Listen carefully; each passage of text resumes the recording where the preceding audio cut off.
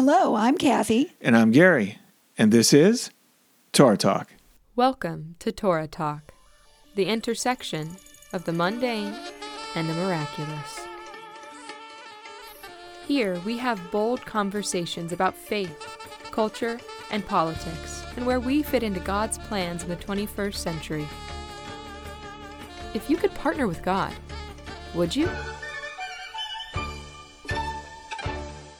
In Ephesians 6, the Apostle Paul warns us that we do not wrestle against flesh and blood, but against principalities, against powers, against the rulers of the darkness of this age, against spiritual hosts of wickedness in the heavenly places. Have you ever given serious thought as to exactly what or who the ancient biblical writer was referring to? Is this some kind of allegory or metaphor for evil, or is it something more? Have we taken Paul's warning seriously? And are we ready to tackle this subject and deal with wherever it leads us? Today we're going to dig deep in the words of our Bible and into biblical and world history. We're going to look for evidence of these principalities and rulers of darkness.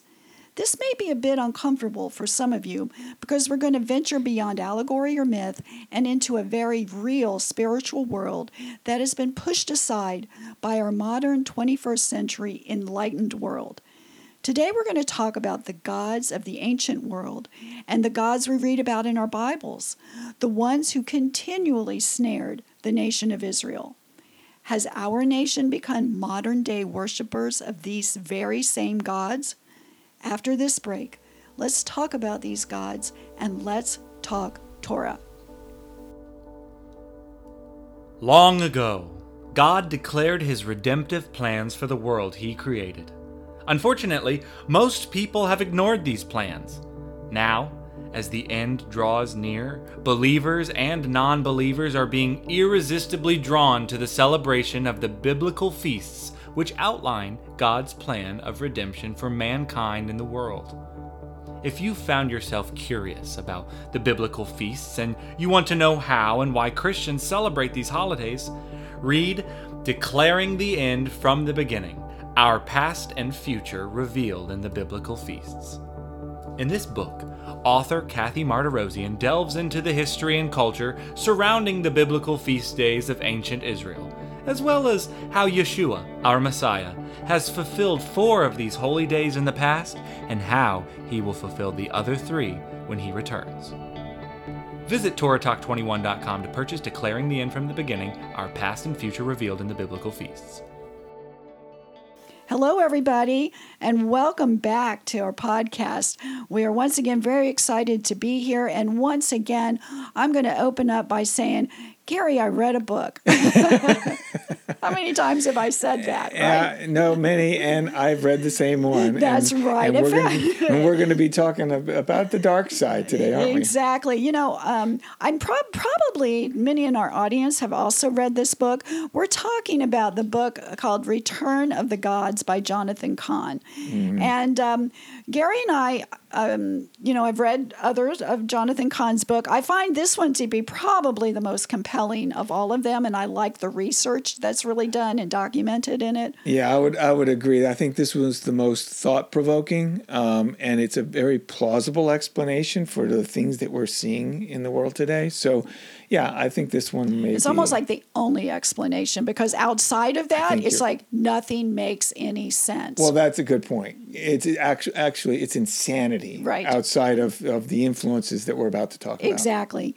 So before we get started on this topic, and I will tell the listeners now, this may run a little bit longer. It is a fairly in-depth topic that we wanted to make sure we hit on all of the important points to kind of lead us into the path of understanding these things. So it takes in a lot of different information, a lot of history, a lot of Bible verses. We're going to do a lot of that, right? Which is important. And looking at history and historical accounts and so forth. But I want to just set the stage with something that we've talked about many, many times, and it's important to understand in this topic as well, is that our God is a God of patterns.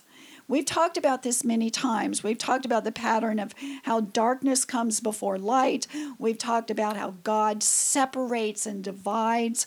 We've talked about Moses as a pattern for a future deliverer in Jesus Christ. But today we're going to look at a pattern that I think is so critical for understanding our topic. And this pattern, we're going to go back to the book of Exodus and the story of the exodus of the Israelites out of Egypt.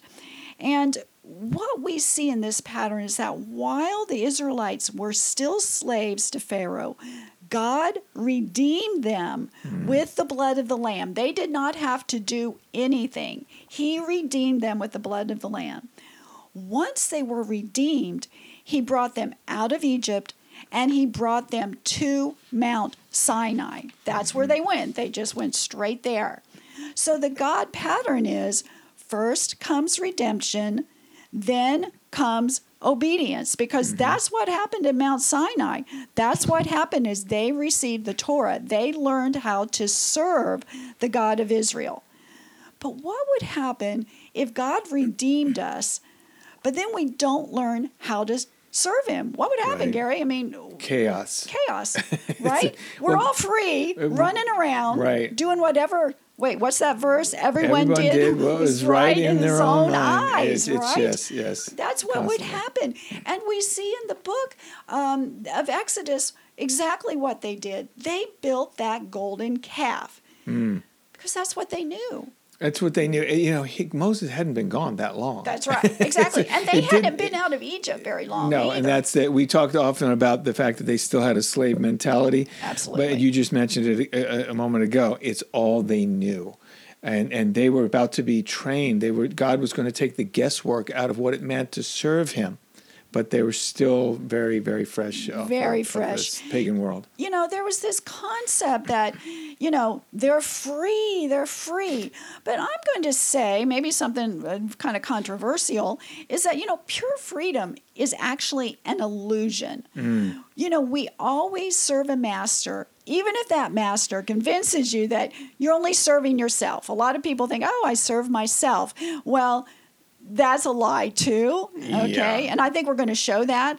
It reminds me of that great Bob Dylan song, You've Got to Serve Somebody. Yes. If you haven't listened to that song, folks, I really recommend it because it's actually what we're talking about today. It's perfect. Yes, we you're could gonna play serve that and be somebody done. one way or another. And say, okay, podcast is over. The great prophet Bob Dylan. Yeah. That's a great prophet who did happen to be Jewish, right? Yeah. Exactly.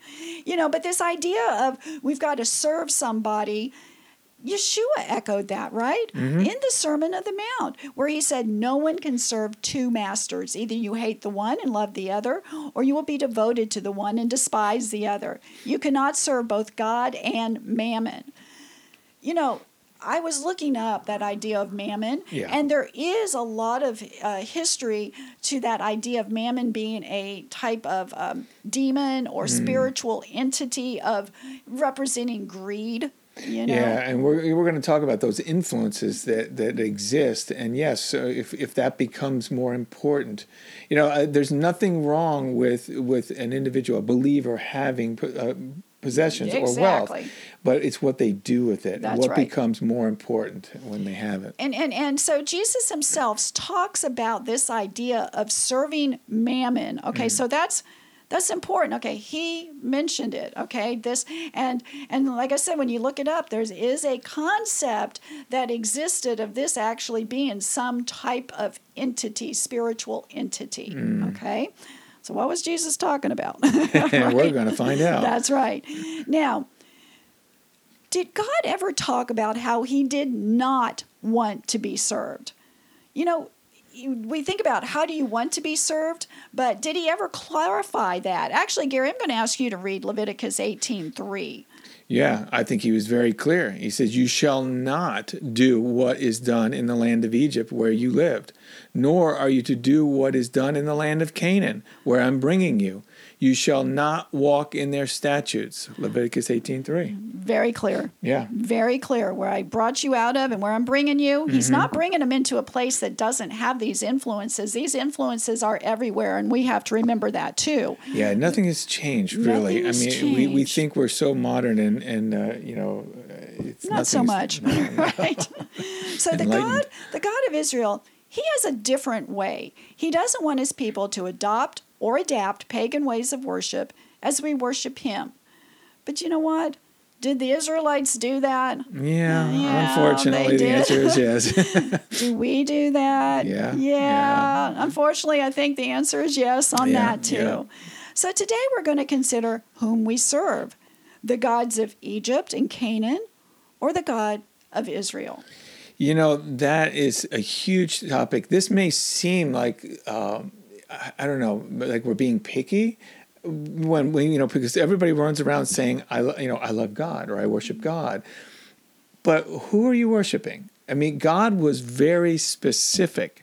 In fact, God is kind of a generic name. Yes, we're going to see that. So we're going to look in Scripture, and we're going to see that, the Hebrew letters Yud, He, Vav, He are what God uses to define his name. And there is some debate over where the vowels go, whether it's Yahweh, Jehovah. Sometimes we hear Jehovah, but of course we know there's no J sound in Hebrew.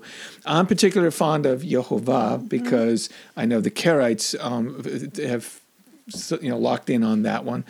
And that name, that Yud He Vav He, was actually used over 6,000 times. It's actually 6,823, I believe, Yes. was found in the Bible with that name, and it's replaced with the word Lord often.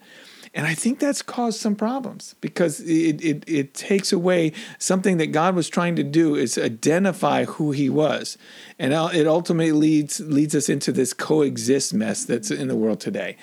God told us. You had a story. Oh, that's right, Gary. You had That's a story. right. Exactly like what you were just talking about. I went to a ladies' Bible study once at a Methodist church, 10, 12 women, mostly over 70. And they had a prayer printed out on the program.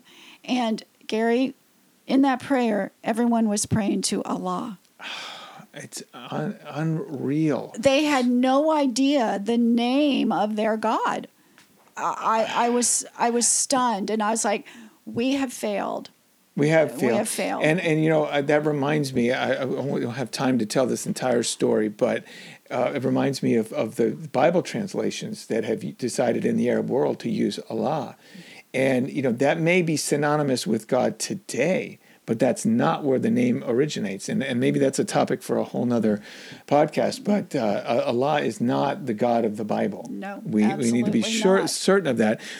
Psalm 16, David penned Psalm 16, and he talks about not paying homage to gods, the gods of the world. He says their sorrow, verse 4 of Psalm 16, their sorrows will be multiplied who hasten after another god. Their drink offerings of blood I will not offer, nor take up their names on my lips. See, and that's what you're talking about. By using the wrong name, you're taking up a pagan god on your lips. God was very specific in Exodus chapter 3, verse 15. He tells Moses, when Moses was saying, "Who am I going to say sent me?" He's trying to. You're sending me these people, and you got a message. Who am I telling them sent me, and with what message? And God was very specific in Exodus 3, verse 15. He says, and sadly, we always focus on the "I am what I am," or in the Hebrew, better translated, "I shall be what I shall be." But he goes on to say that tell the children of Israel that the Lord God, your fathers, the God of Abraham, the God of Isaac, the God of Jacob has sent me to you.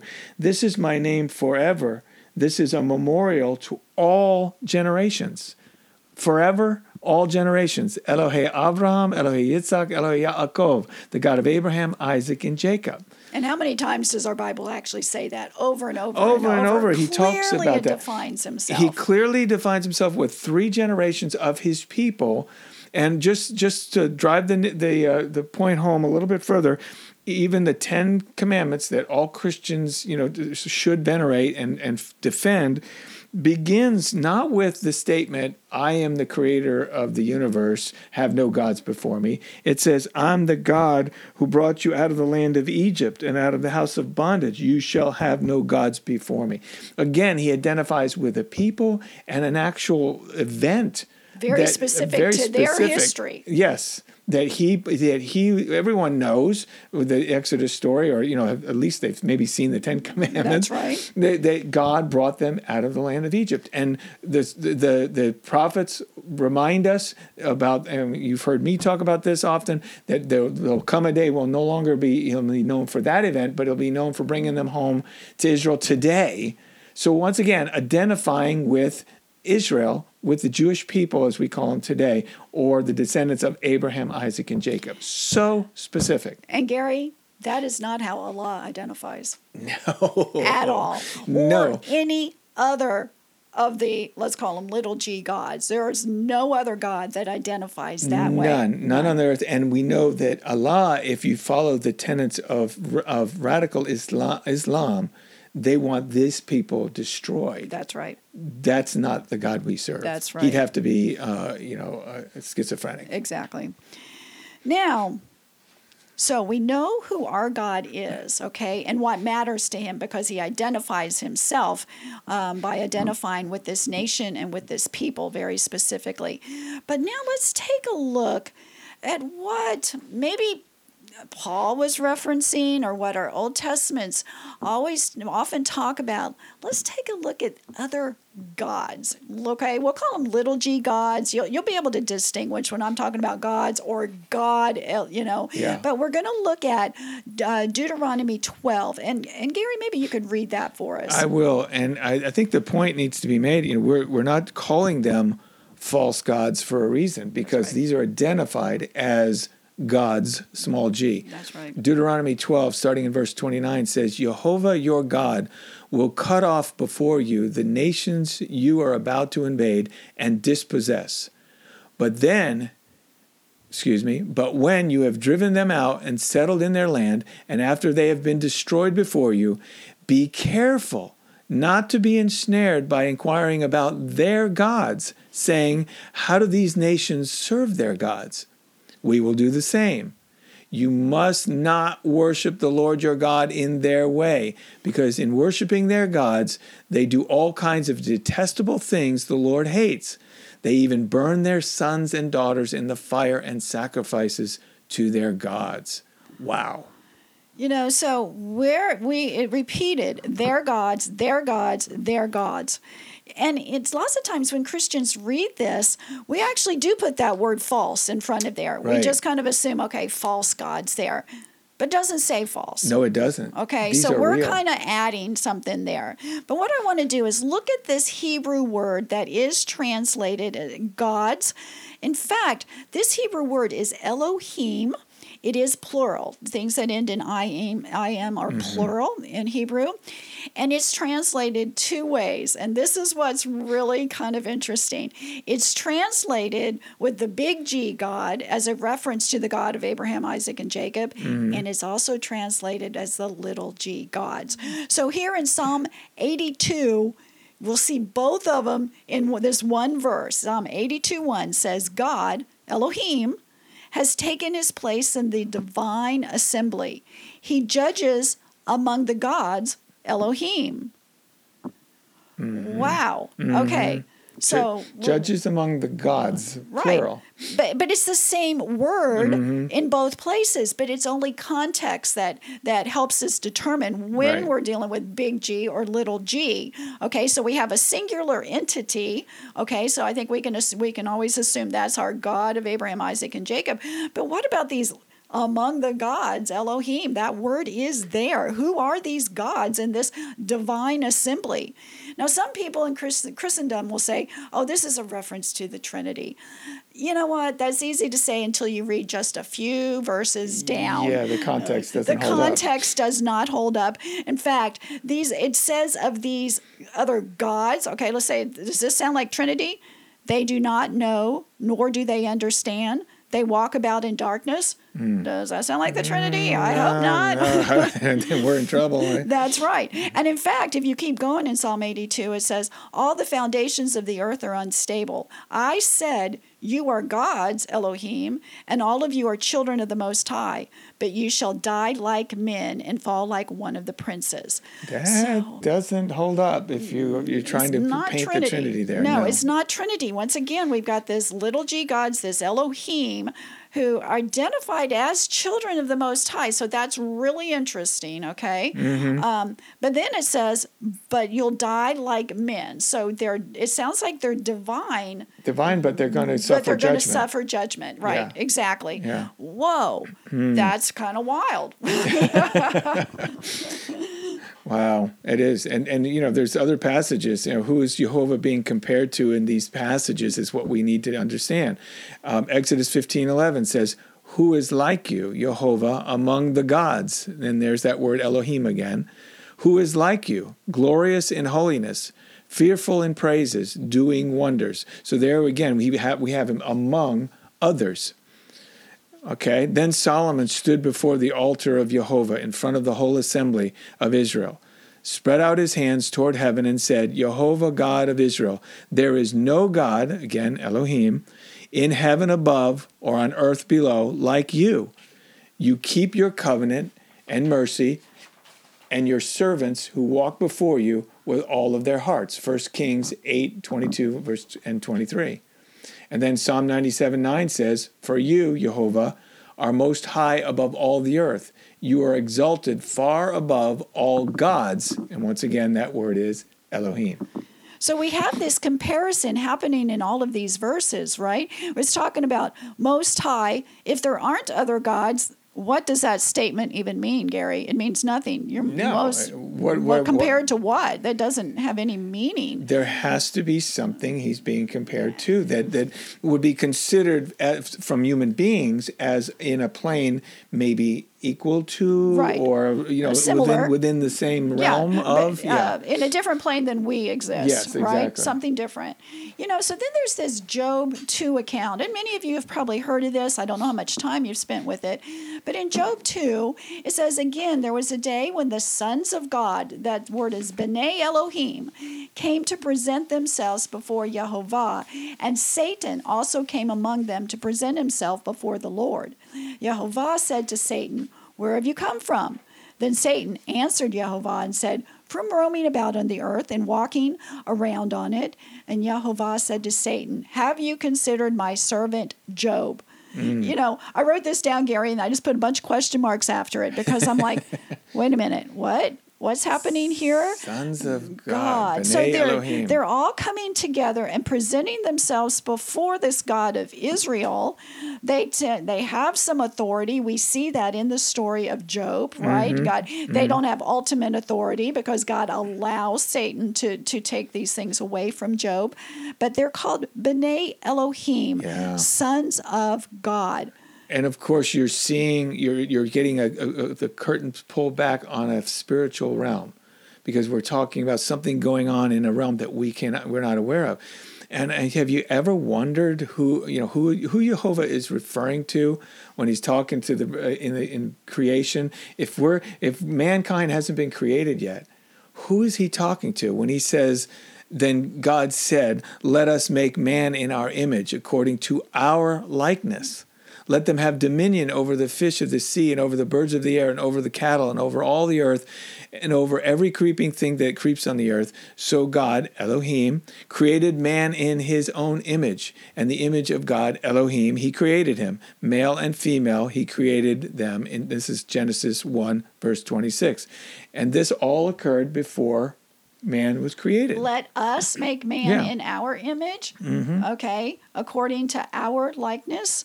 That's, once again, then it goes, and a lot of people say, okay, this is the Trinity again.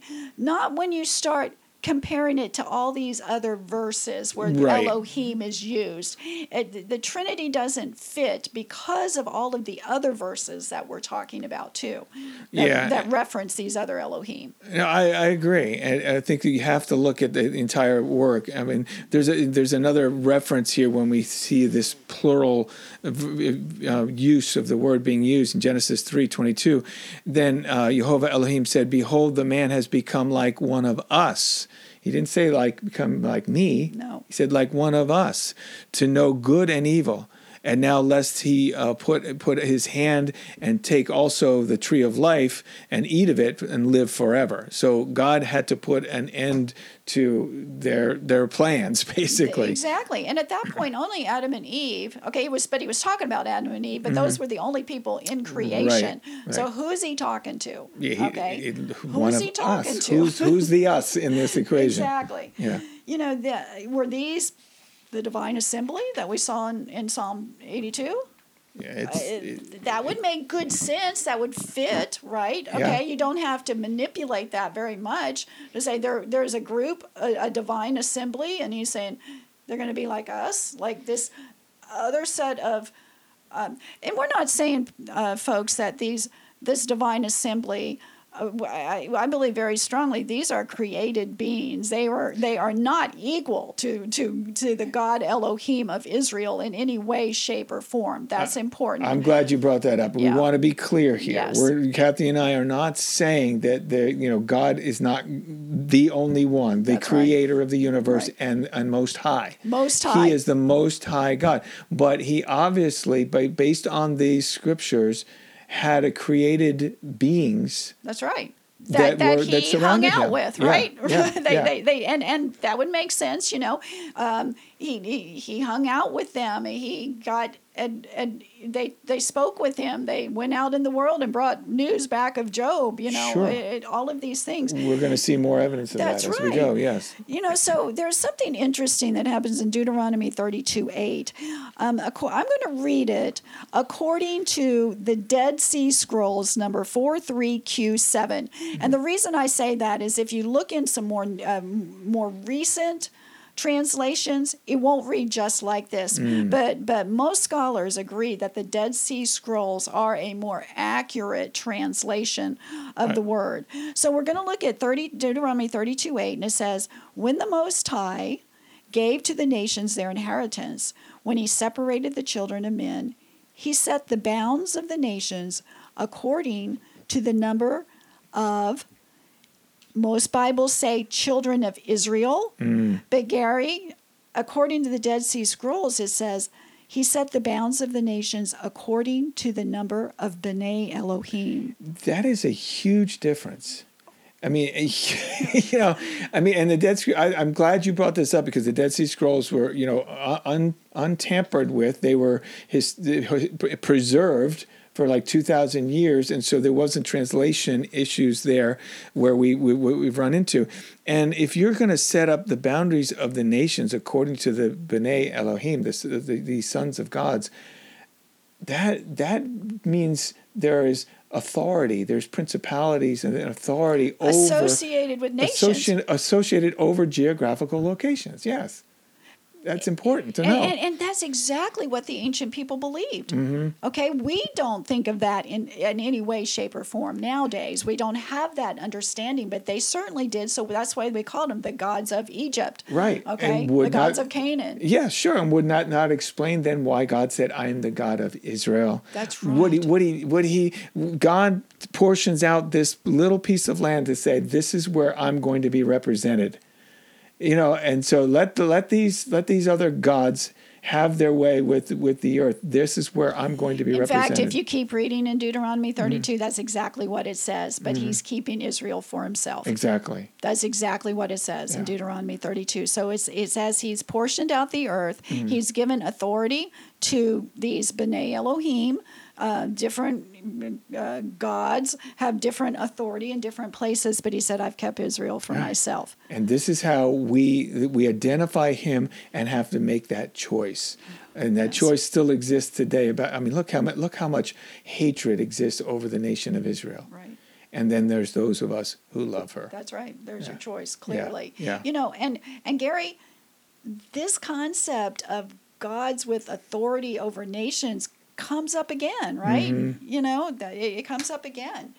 Well, yeah, we see it. We read it in the book of Daniel for sure. In fact, you know what? Let me read Daniel 10, verse 12 through 13. Then he said to me, "Do not fear, Daniel, for from the first day that you set your heart to understand and to humble yourself before God, your words were heard, and I have come because of your words. But the prince of the kingdom of Persia withstood me 21 days. And behold, Michael, one of the chief princes, came to help me, for I had been left alone there with the king of Persia." This being had been left alone with the king of Persia, and we know these are spiritual beings because this is the angel coming to assist Daniel and tell him that his prayer had been heard. And he says, "Soon I will return to fight against the prince of Persia, and when I go, the prince of Greece will come. But first, I will tell you what is written in the book of truth. No one upholds me against these except Michael, your prince." I mean, he's describing prince of these beings that have authority over regions of the world. It couldn't be any clearer, but we so often we read this and we spiritualize it, we allegorize it. Yeah, It's like just some kind of allegory for evil, amongst a group of people or something like that. But that is clearly not the way Withheld Daniel 21 understood days. it. Look how specific and how It is. practical this is. And I heard you. I tried to come. They kept me back. I mean, this is a great movie being made here, okay? Yeah. And so, remember context. How did Daniel understand it? It wasn't with the 21st century enlightened mind that we have, right? He went right to intercession. He knew he had to pray to his God against his Most High, the God That's Most right. High. Yeah. That's right, Yeah, and that we see some kind of idea here that this Michael is also for Israel. Yes, right. So yes. that's kind of cool too, So clearly, these concepts of principalities that Paul talked about in the beginning, clearly they exist in our Bibles. And we've been looking at the Older Testament, but I want to look at another Hebrew word, and that word is shadim. And shadim comes from the word shud, which means lay waste or bring destruction. Wow. Ooh, powerful. Yeah. So if you go to Deuteronomy 32 again, a really good chapter, they sacrifice to shadim, and it's translated demons in our Bible, not God, to gods, little g gods, Elohim, that they had never known, to new ones recently arrived, whom their ancestors had not feared.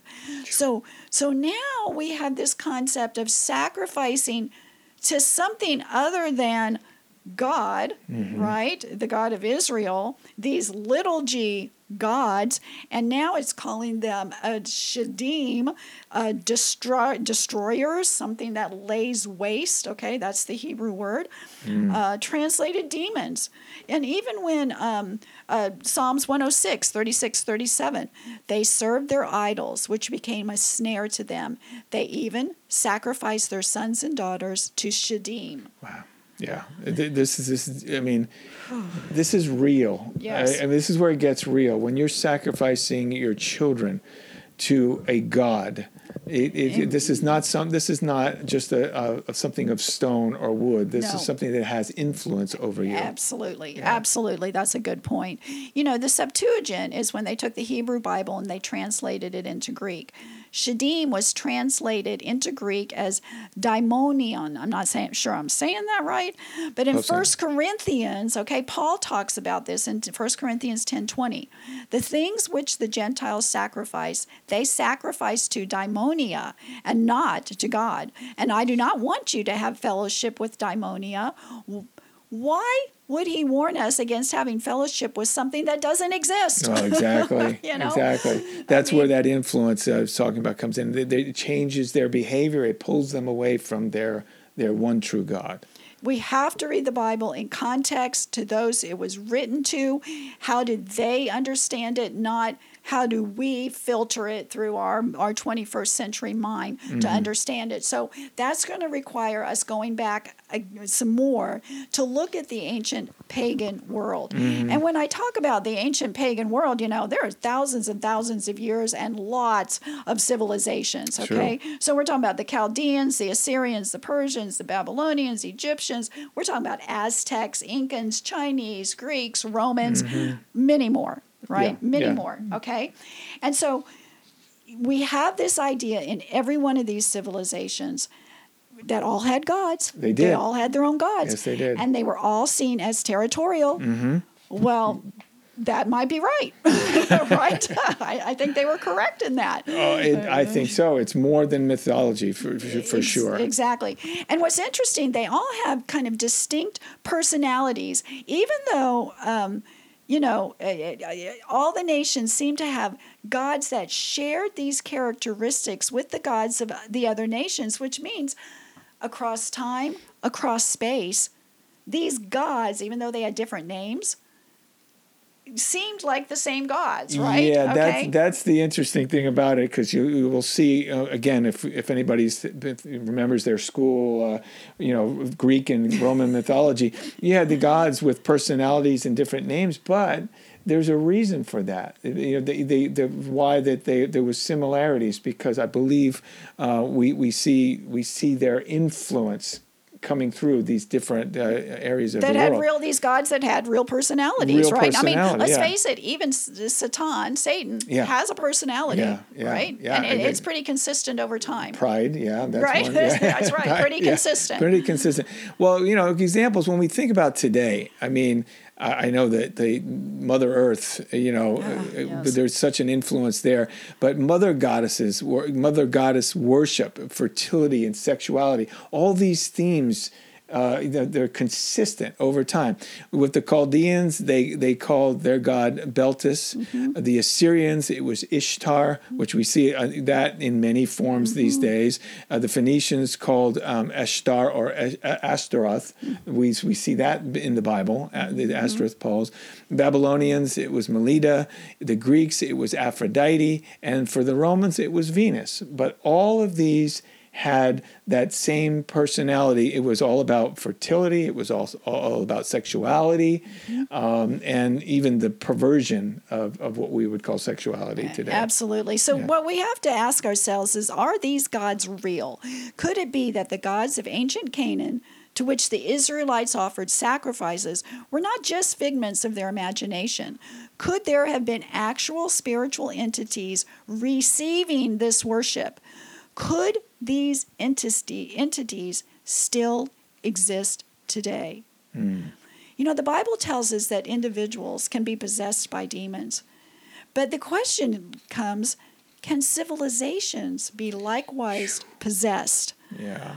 We looked at Cahn's book and we read through it, and he said in this book that while these gods had their sway for thousands of years, what pushed the gods out of their place of prominence was the gospel. Amen. The power of the gospel. Okay, so it came in, and there was no place for these gods, so they kind of receded into the shadows, right? It makes so much sense that they would fade at the time of Yeshua's ministry, and then for hundreds of years afterwards. Right. It makes so much sense. And in the premise of Jonathan Cahn's book, The Return of the Gods, is that if these ancient gods existed in a pre-Judeo-Christian world, could they return in a post-Judeo-Christian world? Yeah, and he used the passage, a parable in Matthew that I thought really held this whole thesis together. Yes. It really does. May have been one of the most powerful points he made. It's from Matthew 12, and it says, when an unclean spirit goes out of a man, he goes through dry places seeking rest and finds none. Then he says, I will return to my house from which I came. And when he comes, he finds it empty, swept and put in order. Then he goes and takes with him 7 other spirits more wicked than himself, and they enter and dwell there. And the last state of the man is worse than the first. So shall it also be with this wicked generation. wow, when you think about the idea of, okay, so you get rid of these gods, you take upon yourself the word of God, but then over the course of time, it fades or is perverted or whatever happened. We know the history. It loses its power. It loses its power. We know the history of the church. And so these demons decide, hey, we've got entry again. That's right. And we opened the door. And here, this almost answers, this last verse, as you were just reading it, it answers that question. To me, can civilizations be possessed? It said, so shall it be with this wicked generation. This generation, okay? And be worse than before. And be worse than before. So we got a whole generation of people that can basically be demon possessed is what this is saying. Okay, that's what it's comparing it to. Yeah, and we said in the opening, the only way to explain some of the behavior we're seeing, where we normally would say, no, this person should be institutionalized. Right, exactly. Still, I would go for that. But this is what we're saying.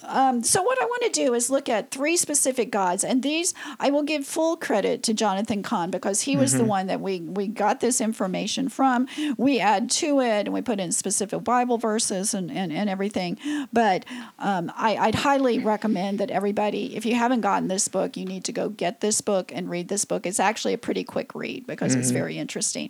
So Jonathan Cahn presented 3 gods. And the first that he presented was Baal or Baal, that we often call him. And Baal was the god of apostasy. He was the alternative god or the anti-god. Right? Yeah. So we see in Judges 2 where it says the children of Israel did evil in the sight of Jehovah and served the Baals. And they forsook Jehovah Elohim of their fathers who had brought them out of the land of Egypt. There you go. So that identity. Yeah. And they followed other Elohim from among the Elohim of the people who were all around them. And they bowed down to them. So there's that use of that Elohim over and over and over Bowing and over. down. And there's so much packed in that. Exactly. The true identity of God and then the identity of this anti-God. That's right. Because by the 9th century BC, the worship of Baal had made such inroads in Israel and in their culture that those who refused to join it were persecuted and hunted down and killed. Oh my goodness! I mean, what a transformation, right? Right. I mean, we all. I think hopefully our audience is familiar with Elijah and the prophets of Baal. That battle, that amazing battle that goes on in 1 Kings chapter 18. Just quickly, I mean, it's actually quite entertaining. It's a great, funny story Elijah's too. He's quite the showman, He said, "Come on, worship." They're trying to get their gods to respond, and he's telling them, maybe they're in the bathroom. Maybe they're in the bathroom. In the Hebrew, it's really quite comical. But it's a serious topic because it really is what we're facing today. That's right. There is a battle of the gods going on today, right. and Elijah showed what an example for us, what we should. Right. And he said this: how long will you waver between 2 opinions? If Jehovah is God, follow him. But if Baal is God, follow him. And the people said nothing. That's 1 Kings 18, verse 21. Wow, the people said nothing. I mean, I hope our audience is responding and don't sit on this. Look into it yourselves. This is important for you and for this nation. Absolutely. It's almost like Israel had this collective amnesia. It says in Judges 3, they forgot Jehovah their Elohim and served the Baals and the Asherahs. And we're going to read about Asherah, Ishtar, in just a minute. It says their gods have forgotten my name for Baal, Jeremiah 23. Then it says something interesting in 2 Kings. They rejected his statutes and his covenant that he had made with their fathers and his testimonies which he had testified against them. They followed idols, became idolaters. So they left all the commandments of Jehovah, their Elohim, made for themselves a molten image and 2 calves, made a wooden image and worshipped all the host of heaven and served the Baals. 2 Kings again. So, they forgot. Deliberately, not deliberately, I don't know. They forgot. But if you bring it forward, thousands of years, to this nation, have we not suffered a very similar collective amnesia for Sadly, the God that this nation was founded on. We've said in many podcasts, we've shown how this nation was founded on biblical Judeo-Christian principles and on the God of Abraham, Isaac, and Jacob. But then we forgot. We started to forget. June 25th, 1962, the U.S. Supreme Court declared prayer in public schools unconstitutional. Unbelievable. Yeah. Okay? We totally... This to me doesn't even seem like forgetting. It seems like rejecting. This was a Okay? rejection. This Yes. was, this is one atheist pushing her influence and people bowing down to it. That's I mean, right. it was. And in 80, the Supreme Court ruled against the posting of the Ten Commandments in a school. So does that not sound... Okay, we take the Ten Commandments out, and I just read in 2 Kings, have we not left the commandments, of Yahweh? Of Yahweh, yeah. It's the exact same thing, just said a slightly different way. We left the commandments just like Israel did. Yeah, we have in our government buildings and of course on our money, God we trust, and yet we've rejected His commandments. Exactly. Yeah. Exactly. Baal is often portrayed as a bull or a calf, and that's a pattern, right, Gary? Yeah, it sure is, and we can go all the way back. Once we started talking about the Exodus journey, so let's go back and look at it again because I think this is where the pattern starts in Exodus 32 verses 3 and 4. So all the people took off their earrings and brought them to Aaron. He took what they had handed him and made it into an idol, cast it in the shape of a calf, fashioned it with a tool. Then they said, "These are your gods, Israel, who brought you out of Egypt." There's where the pattern starts. Yeah, there's where the pattern starts. And No. it's not a coincidence. It's not random that they fashioned it after a bull or a calf. That's right. It's not random. It's not random. This was influence. This is the demonic influence that we're trying to expose to you here today, so that you're aware and you don't fall victim. Exactly. And this was the calf that was the god of Egypt where they had been. Exactly. Right? Now, Right? now I can say, I can hear it. Somebody in the audience is saying, well, we're not going to form a golden calf. Well, let's go on. Yeah. What did Jeroboam do? In 1 Kings 12:28, Jeroboam, after seeking advice, the king made 2 golden calves and said to his people, "Going up to Jerusalem is too much for you. Here, O Israel, are your gods who brought you up out of the land of Egypt." Okay, now someone said, well, wait a minute, they're still making calves. Yes, but did you hear what he said? Going up to Jerusalem is too much for you. Okay, now we're getting to the heart of this. This is the gods of this earth trying to pull you away from the God, the Most High God, who set his identity with and his presence always with Jerusalem. That's right. Right? And when he said, I will put my name there. I will put my name there Right, forever. right. And he said, this is where you go 3 times a year to worship me and during these feasts. So what does Jeroboam do? Say, no. Don't go to Jerusalem. Did God really say that? Was that? That sounds familiar. You can stay right here. It's more convenient. And then when I think about the Roman Catholic Church, I've read, I think I may have been in our recent podcast, or maybe it was another teaching I was doing, but the words of Constantine, where he said, our Lord has shown us a more convenient way. And so, no, don't go to Jerusalem. Stay here in Rome, or let's worship during the feast of Easter, Easter, versus to Passover. So, a convenient way. Don't go to Jerusalem. Don't do the feast of the Lord. Take your eyes off of that for this shiny thing over here. Yes, it's a pattern. So we see it starts in Egypt. We see Jeroboam do it, and then we see the church take on the same pattern.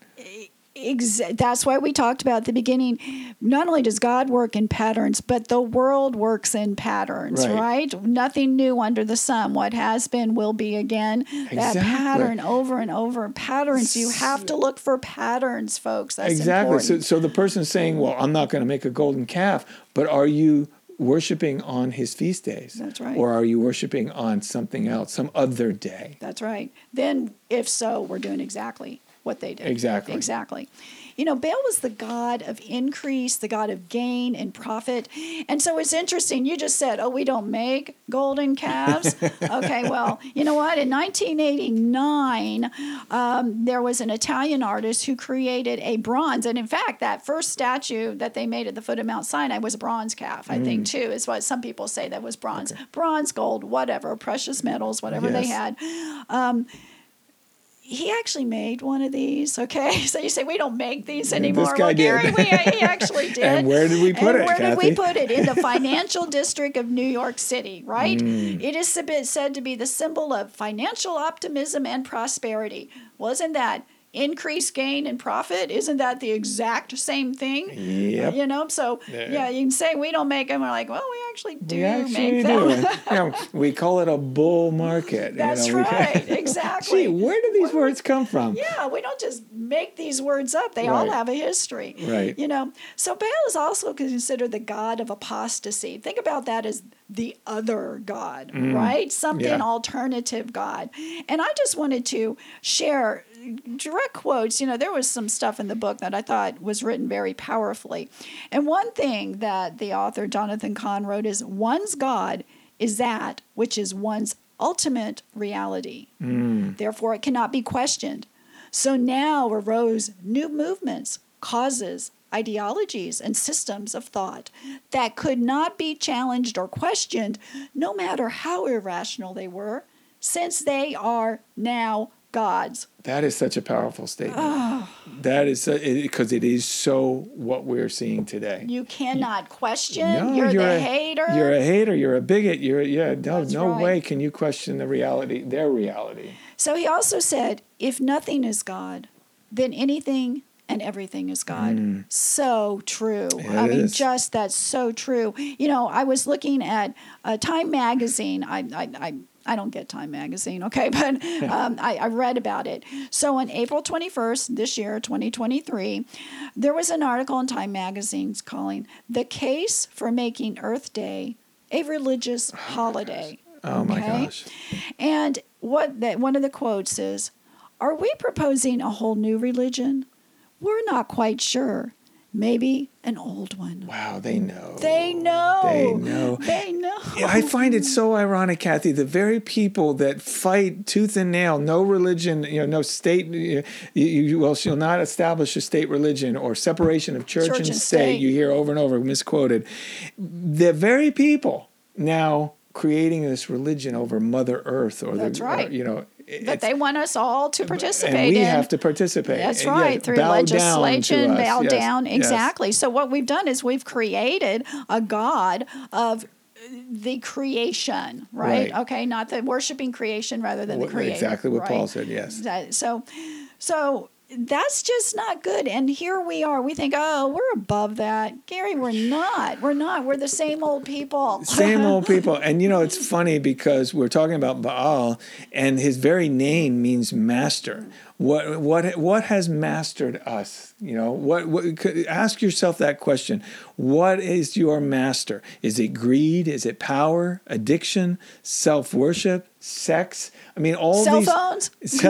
Well, that's since you brought up cell phones, Psalm 115 verse 4 through 8 said they're idols. It says their idols have mouths, but they do not speak. Eyes they have, but they do not see.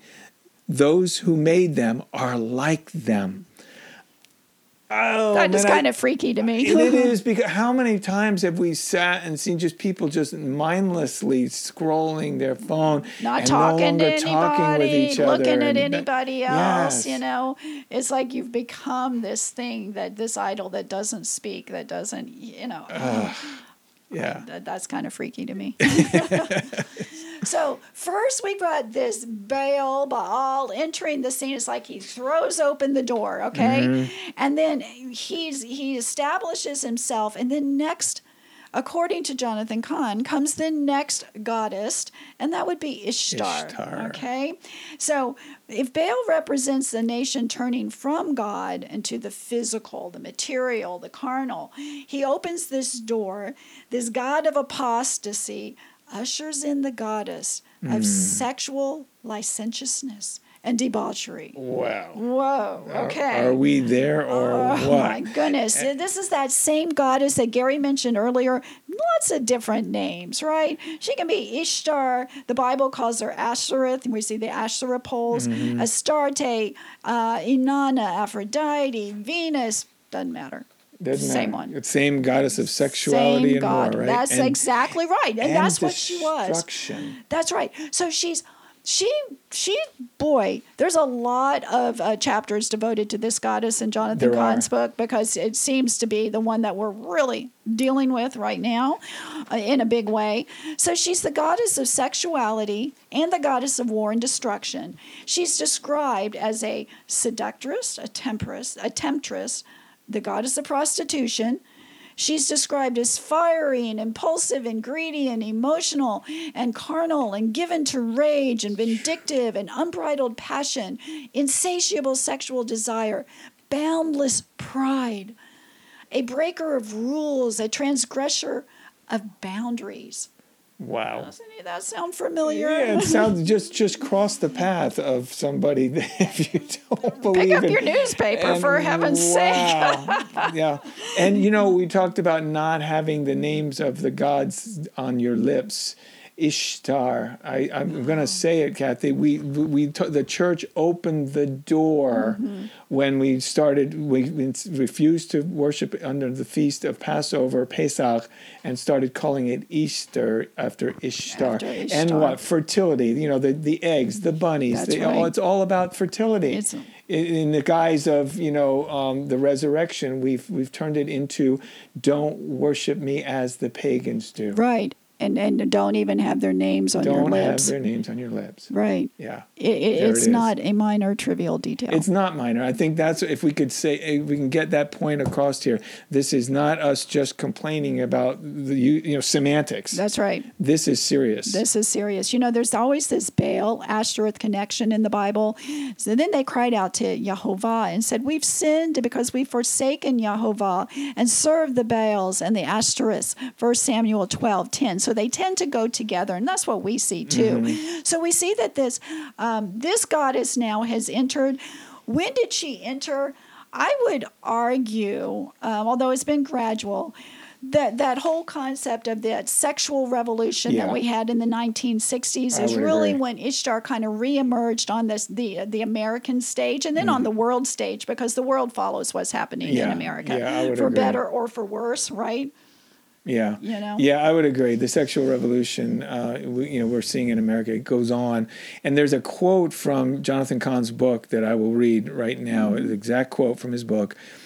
Divorced from marriage, sex became a god, and a goal unto itself. Americans became obsessed with sex, possessed by a spirit of transgression, pushing the next boundary, breaking the next taboo. Sexual immorality became holy. As we said a moment ago, you cannot challenge individuals about this. And he goes on to say, the shock of each step was followed by familiarity and numbness, then toleration, then acceptance, and then celebration. Kathy, I've used the terms sliding scale of morality for a long time, and that's exactly what this is. You just see it. Okay, I see it every day. Okay, so you become numb to it. Then you start tolerating it, and then it just becomes accepted as the norm. And then it's celebrated. And then that's sadly celebrated, and we can't question it. That's right. That's right. Another kind of connection with Ishtar, and she's got all sorts of stuff going on there, is this connection between Ishtar and the occult or pagan worship that we've actually seen quite a rise of, probably in the last 10, 15 years, of people claiming themselves to be goddesses. Yeah. I actually had a person that I went to school with. Two things. I had a friend and lost touch many years later, and then picked up on Facebook, and it she was a goddess counselor or something. And I was like, so does that mean you're the goddess, or does that mean that you're counseling goddesses who need some help? Not really sure what that was exactly, And, Gary, even right here in the middle of the Space Coast in our little town of Cocoa, we have a store that is called something witch. And then we have a person who does, I'm not going to say seances. What's the word? Reading palms, and tarot cards and all that stuff. Yeah. Okay, it's a little bitty village. Yeah. Two of them in that. Yeah, I know Cocoa Village. It's right? not large. Two. Yeah. All right, so very, very discerning. So Ishtar was a sorceress known for her ability to alter people's affections, passions, thoughts, and identity. So, altering affections. Homosexual practices were a big part of Ishtar worship. That's how they worshipped her. That's how she wanted to be worshipped. So you talked about cult prostitutes. Well, the homosexual acts was what was a big, big part, because that's what she desired. That's the kind of worship she desires, right? Yeah, this is that influence we're talking about. That's right. So it's not only that. She was known for her ability, and this is what gets really interesting, to basically inhabit two ends of polar opposites of the spectrum. Example, she was called the morning and the evening star. And while she was the goddess of sexuality, she was also the goddess of war. That's crazy. She was the embodiment, get this, of both male and female. So we see in an ancient Sumerian poem, it talks about Ishtar, and it says she has the power to turn a man into a woman and a woman into a man, to change one into the other. Again, we said in the beginning, how else do you explain what we're seeing going That's on right. today? We don't have to even tell you what's going on. All of you know what's going on. You know, so we're just connecting it back, okay? Yeah. It's not new. Ishtar's priesthood were known for bending and breaking the parameters of gender. They were men who had taken on the appearances and attributes of women.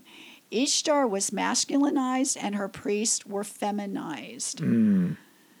There's so much to this. Once again, I tell you, let's go back. I mean, you need to go back and get that book if you want to see all the details. It really kind of blew me away.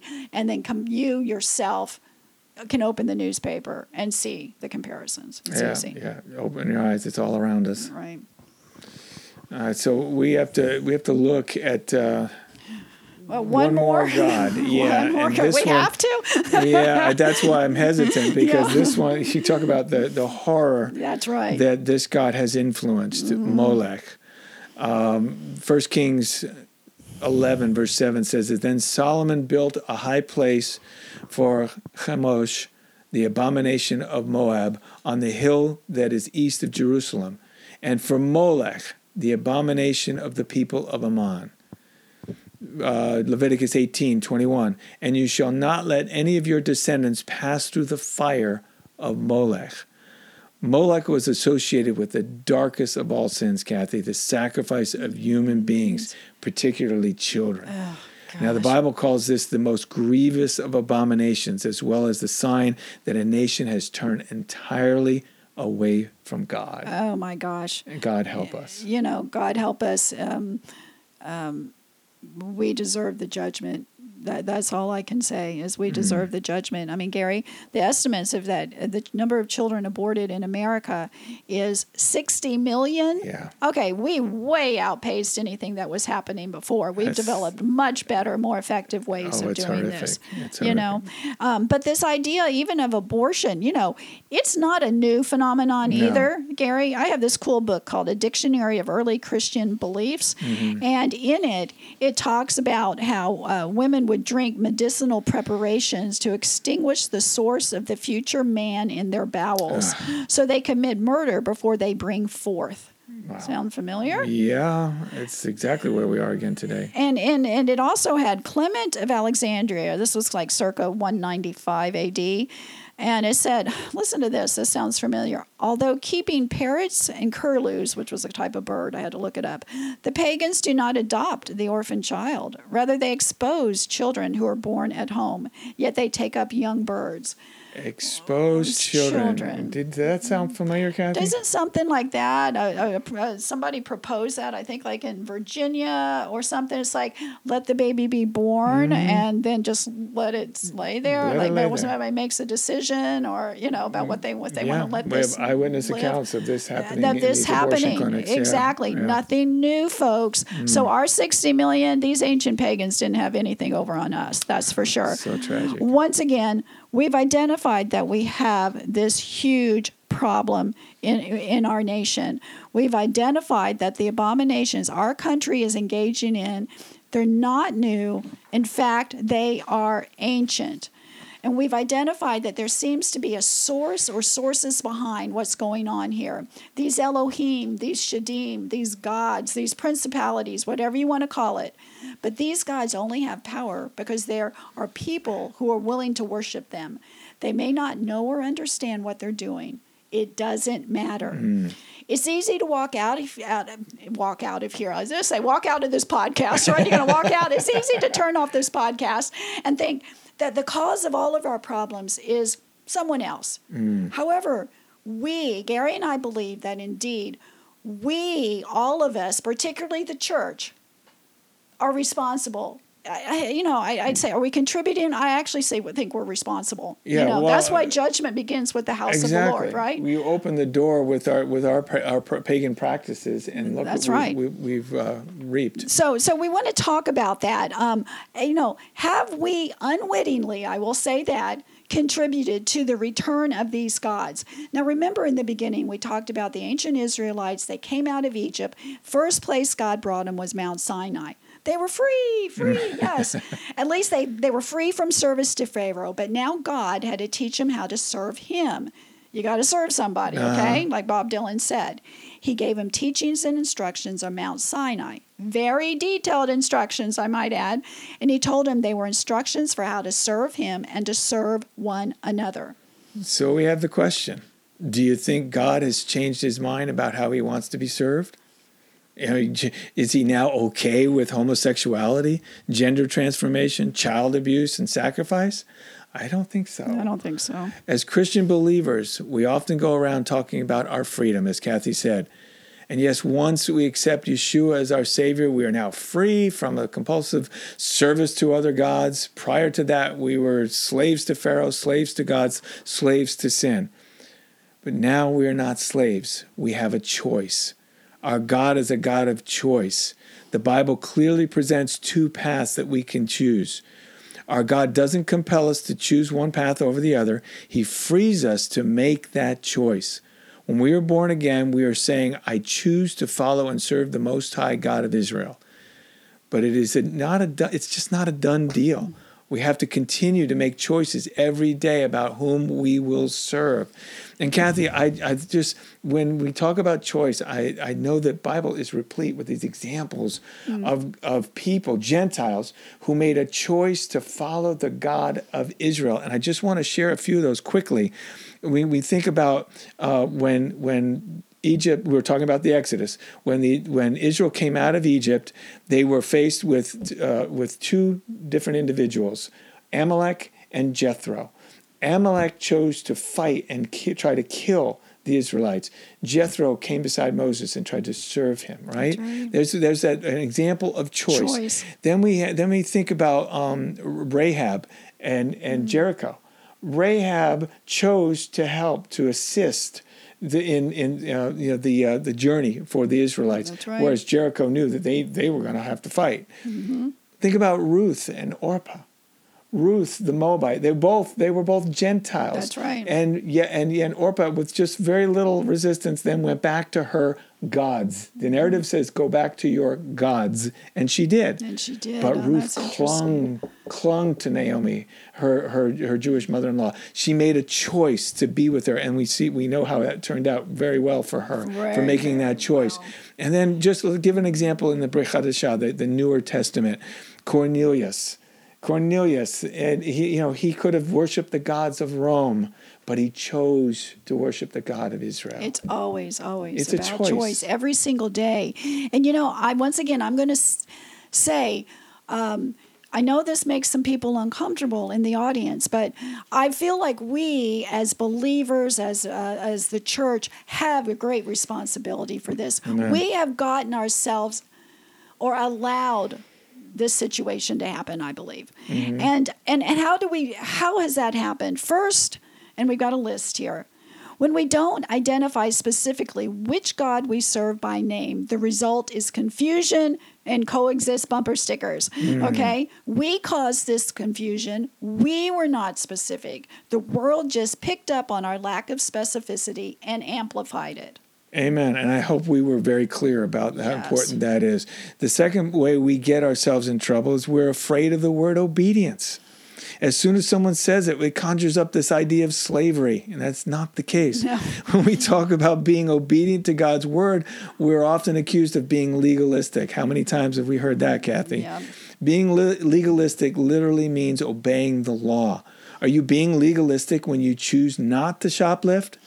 When you choose not to murder or not to commit adultery?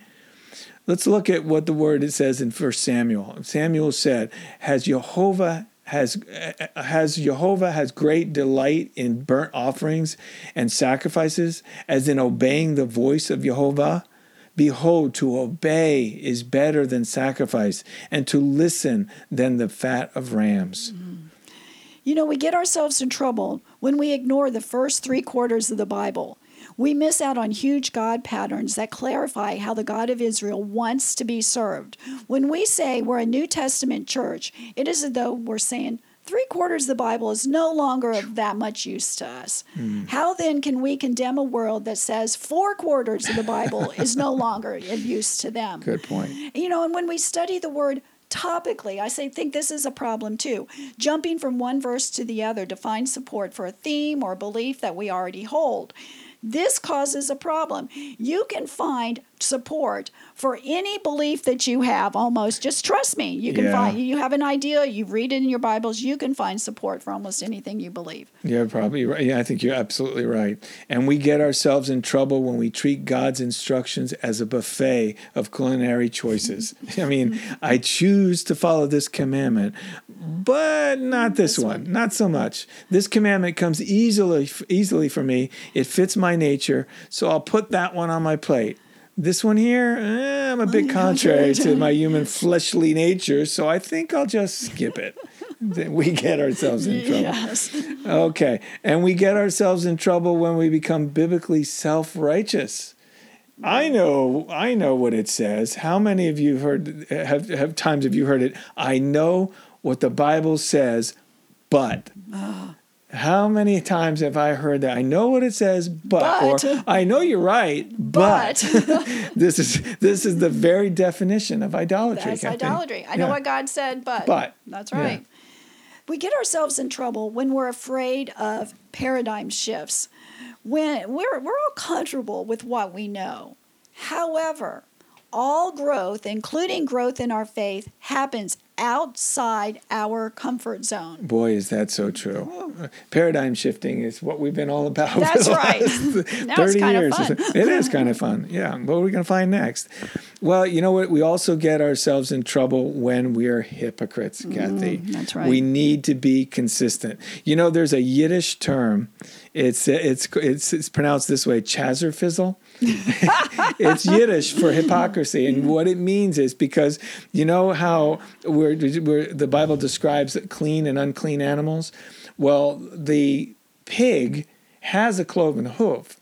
And if it lays flat out, there's a term for that too, splooge. When they lay flat out with their feet sticking out, like, see, I've got cloven hoof. I'm clean. No, not the case. He doesn't chew his cud, so he's not considered one of the clean animals. So he's not the same on the outside and the inside. Exactly. So that's hypocrisy. That's right. Chazerfizzle in the Yiddish.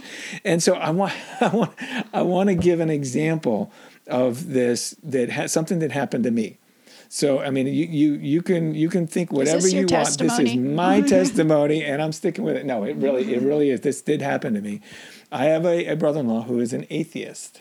Okay, and he takes great pride in tripping up Christians with this line. He has a gay son, a homosexual son. So he'll go to Christians and say, do you consider homosexuality an abomination, as the Bible says? And we'll talk about those words in a moment. And the Christians will, of course, it's an abomination. And then he looks them square in the eye and he says, well, then why do you eat bacon? Why do you eat ham? And he'll watch these Christians go into tilt or short circuit because they can't answer. So he tried that on me. He came to me. He was in my home, and he stood there and he tried the same line. Do you believe homosexuality is an abomination? I said, yes, the Bible says so. He says, then why do you eat ham and bacon, pork, whatever? And I said, I don't. And he went into tilt mode and short-circuited because he didn't expect that answer. But in being consistent with what the Word says, God says, and I'll give you a couple examples. Leviticus 18:22 speaks of homosexuality, and Deuteronomy 14, verse 3, speaks of the food laws, the clean and unclean.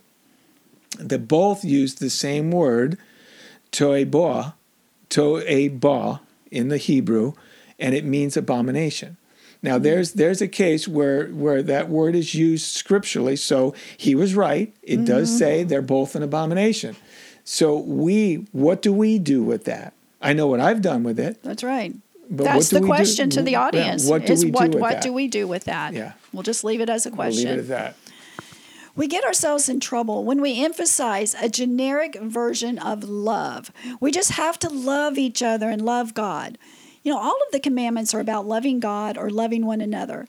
That's why Jesus said that these are the two most important commandments, and everything hangs on them. Amen. Without God's definition of love as spelled out in detail in Scripture, we're each left to creating our own definition. We may have a neighbor who thinks loving your neighbor includes sleeping with your neighbor's wife.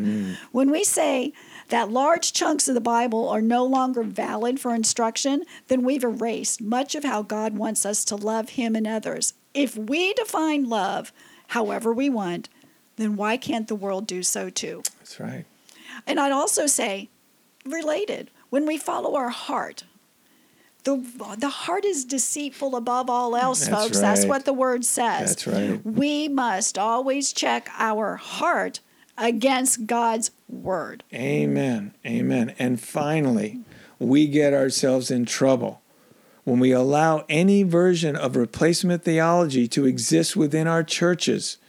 Are we not empowering God's, small g, other than the God of Israel? Replacement theology is the belief that Jehovah is done away with Israel and has replaced Israel with the church. This theology was the root of the Inquisition of Spain, the pogroms that we see all throughout Russia and the former Soviet Union, violent attacks on Jewish villages, not only of Russia and in Poland and all of that region where Jewish people were persecuted, and then the Nazis' final solution. In fact, Hitler's hatred of the Jews and his plans for their destruction was eerily similar to the proposals that were put forth by Martin Luther in his book called On Jews and Their Lies. Jehovah identifies himself as the God who brought out the Israelites out of Egypt. And in Jeremiah 31, God tells us that only when the sun and the moon and the stars have disappeared will the nation of Israel cease to be a nation before him. As Christians, we haven't replaced Israel. We have joined Israel through Israel's Jewish Messiah. It is clear. It is clear. We're going to conclude this where we started. We started with the quote from Paul that said, we don't wrestle against flesh and blood, but against principalities, powers, against the rulers of darkness of this age, and against spiritual hosts of wickedness in heavenly places. I hope that today we've shown that we indeed are wrestling with principalities, with Elohim, with Shadim, whatever you want to call it. And these principalities are the same ones that Israel wrestled with in ancient times. We read Yeshua's quote from Matthew 12 about the house that was swept clean of the demons. And then when it was empty, that demon returned with 7 of his friends. It seems that this parable describes exactly what is happening today. In fact, Gary, I would say nothing else makes any sense except for that. You're right. Lastly, we've seen that God has set us free to choose to serve him. Yet, unfortunately, with our own behaviors, we may unwittingly be empowering other gods or principalities. Each of us has to take a really hard look at ourselves. Are we serving little g gods or the Most High God of Israel? Are we in any way contributing to the return of the gods? We're going to end with one of our favorite quotes, and this is Joshua 24:15. But if it is unpleasing in your sight to serve Yahovah, then choose for yourselves this day whom you will serve, whether the gods your fathers served beyond the Euphrates or the gods of the Amorites in whose land you are living. As for me and my house, we will serve Yehovah. Shalom, everybody. Thank you for listening. Please join us next time on Torah Talk.